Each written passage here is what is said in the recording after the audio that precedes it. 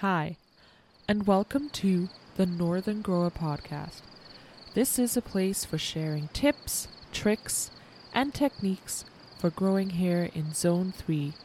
We are broadcasting from Northern Alberta, where it is currently a chilly minus 24 today, and we have had lots of heavy snow. We are eagerly awaiting the spring so we can start getting some more planting, or at least get a head start. Now, thank you for joining us in this space, and we welcome every type of gardener here, whether you're a balcony gardener in a southern, warm, sunny place, or whether you are a seasoned homesteader or hobby farmer, any kind of gardener, you are welcome here. Even if you don't garden at all and you are just getting started and you want to discover and listen to some tips, tricks, and ideas, then this is the place for you. You are all most welcome. We are here for episode 7, and in this episode, I'm going to discuss our favorite perennial edibles, so perennial edible plants that we enjoy growing here. And now some of these may be true perennials, or a few of them are what we call self-sowing perennials. So they drop seeds essentially, and they keep popping up year after year in our yard.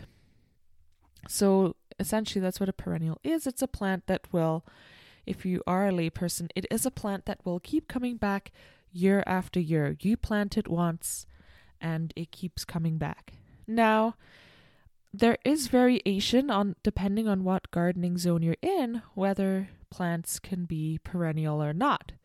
There are plants that are perennials, for example, that can grow, say, in California, like bell peppers. They are perennials. They're true perennials.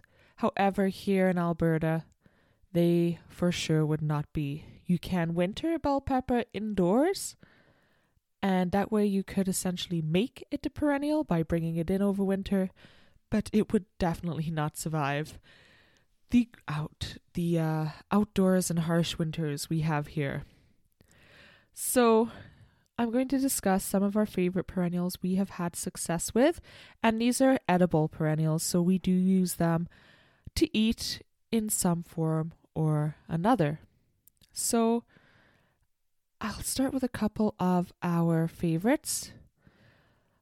So here we like to grow our main favorite actually, and probably one of the most easiest, is mint. So we actually grow a couple of different types of mint. We have a chocolate mint variety that was gifted to us. We got a cutting from a relative, and I don't know much more than that from what I got from them, other than that it is a chocolate mint, so it kind of smells and tastes a bit chocolatey. And we also got like the mojito mint type. Now we've had these mint plants for years, and they were before I got very into gardening and keeping a record of what it is we actually grow. I just saw mint plants and I just received mint plants, and that's all I know. So I don't actually know their true variety, but mint is a perennial here. It will happily die back over winter and pop back up in the spring. And we do find it has runners. It's very easy to take cuttings from and transplant around, but our mint does spread. So it will die back. It will be in one place in your yard one year, and then the next year you will start seeing little shoots popping up in a completely different spot. So it does spread around your yard quite a bit. So you do have to monitor your mint there and just keep an eye on it. Keep an eye on how far it spreads. But it is a very good edible. We enjoy it. We dry it out and make things like mint jelly and mint sauce to have on dinners. And quite probably the biggest use we get out of mint is actually just putting it into drinks in the summer. So we do enjoy some crushed mint in an ice cold drink in the summer months, and picked fresh from the garden. What can beat that? So mint is a very fantastic edible that we like to grow year after year. Our next one would be our apple trees. So apple trees do grow here in zone 3. You tend to need a hardier variety of apple. There are actually quite a few out there.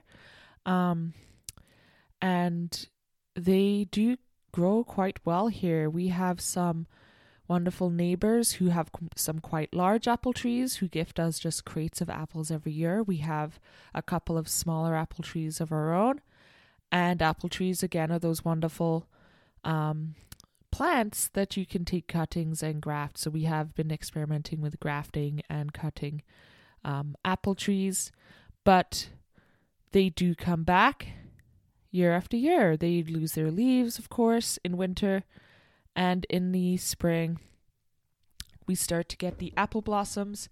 And if provided they do need another apple tree to be within a fair amount of space from them, so you can pollinate them. So, like I said, our neighbors have apple trees. So when we got apple trees, it's always best if you were to go to a nursery and get an apple tree, it would be recommended to have at least two of them. Although when we started out, we actually just bought one because we have a few apple trees in neighboring yards. So we weren't too worried about getting our tree pollinated and producing fruit. But if you don't have any apple trees that you know of nearby, if you are to go to a nursery to buy an apple tree, then you will have to, it is highly recommended to buy at least a couple, so they can produce some fruit. And we found our apple tree very low maintenance.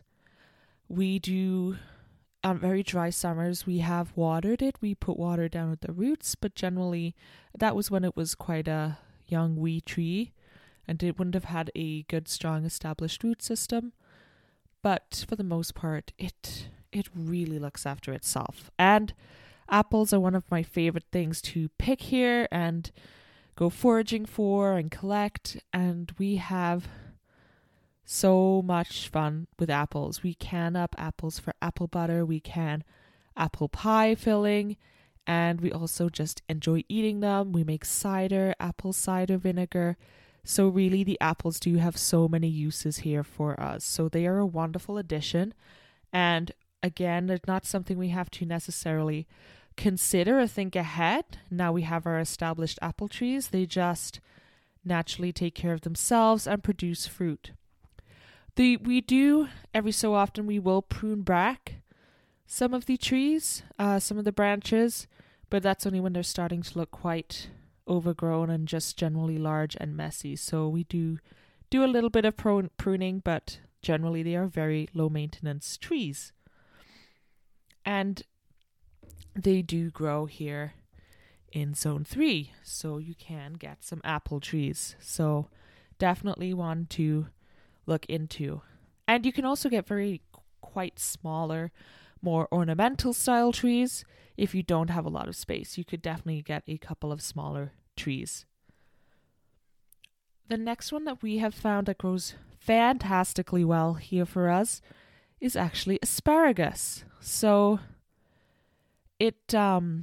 we got some asparagus plants off a friend several years ago, and again, this was when we weren't really keeping track or recording what, unfortunately, I think a lot of these are, is because we started with them so many years ago. When we first got our garden, we got gifted a lot of these, and we've built and worked on these perennials, but these are the things that keep coming back up year after year, but we've never actually, for some varieties of them, we've never actually sat and worked out what it is we have, what variety of plant we have. It's just, the asparagus is coming back up year after year, and we've been enjoying it.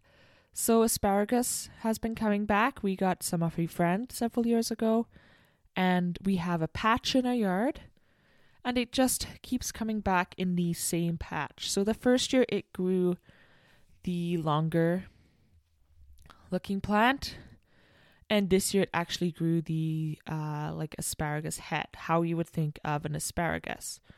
So I believe you can even cut those. We did not cut ours. We are leaving them a couple more years before harvesting. even though we love asparagus, so it's quite difficult. I'm very tempted to just go ahead and eat it, but we are leaving ours a few more years to just really make sure our perennial patch gets established. So probably next year, this growing season, even, we will take cuttings of those asparagus heads and eat them. So I'm very much looking forward to that.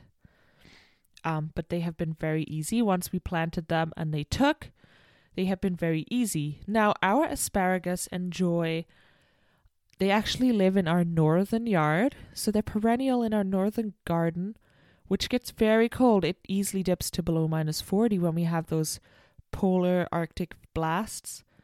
But it survives, and we planted asparagus in our southern garden this year, and it did not take in our southern garden. So like everything, gardening is so local, even to your local area. We have our garden split into these zones. But then, even then, in these zones, there's so much just local variation in those little microclimates, and even in your own gardens, that a plant might be happy in one spot, but it may not prefer another. So our asparagus experiment did not take in our southern garden, but it lives very happily in our northern garden, and it's actually quite a shady spot too. But it's very happy there. So asparagus is actually one that I think not a lot of people think about, but it is actually a pretty low maintenance perennial once you get it established. Now another one too, we also can have, I'm going to list a couple of things off here. We can have hazelnut trees. So there are cold hardy varieties of hazelnut that grow in North America, in Alberta. So you can get small hazelnut trees, and like with anything, our hazelnut tree has been here for a while. So I do not know the variety, but if you look into local nurseries, and if you can find those smaller local nurseries, they really will specialize in trees and fruit trees and edible trees that are suited to your zone. Then you can grow hazelnuts. So we do have hazelnuts, and you will need, again, it's recommended, you will need at least 2 plants if you are buying some to ensure pollination.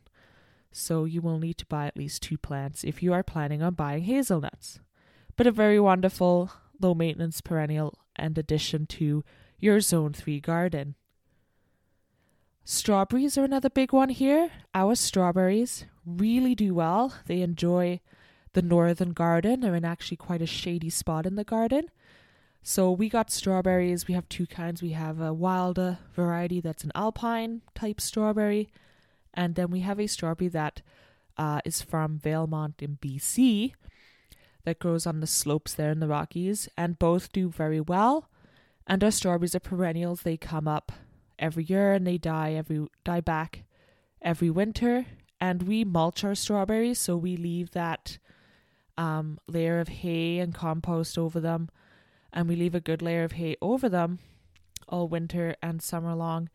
And they just happily grow and produce. So they are very low maintenance, and it is wonderful every spring to see these strawberry plants popping up again. And they have spread themselves as well. They again grow runners. So we have also picked up these runners and transplanted some plants into different patches of our garden to get a few little strawberry patches going. But also they do spread themselves around the garden. So there has been a little bit of spread with the strawberries. But again, another one that has been low maintenance and easy to grow. Now, I did see in our local area group, we have a local group of gardeners here, and somebody did try to overwinter strawberries indoors. So their hope with overwintering indoors is that they were keeping the plant alive. They picked it up, whether they grew it in a pot in the yard and brought the pot indoors, or you transplanted the plant from the garden into the pot. I'm not sure what they did. Quite likely they had a pot in the yard and then just brought that indoors. But they tried to grow it under with some heat and light and keep it happy and alive indoors over winter.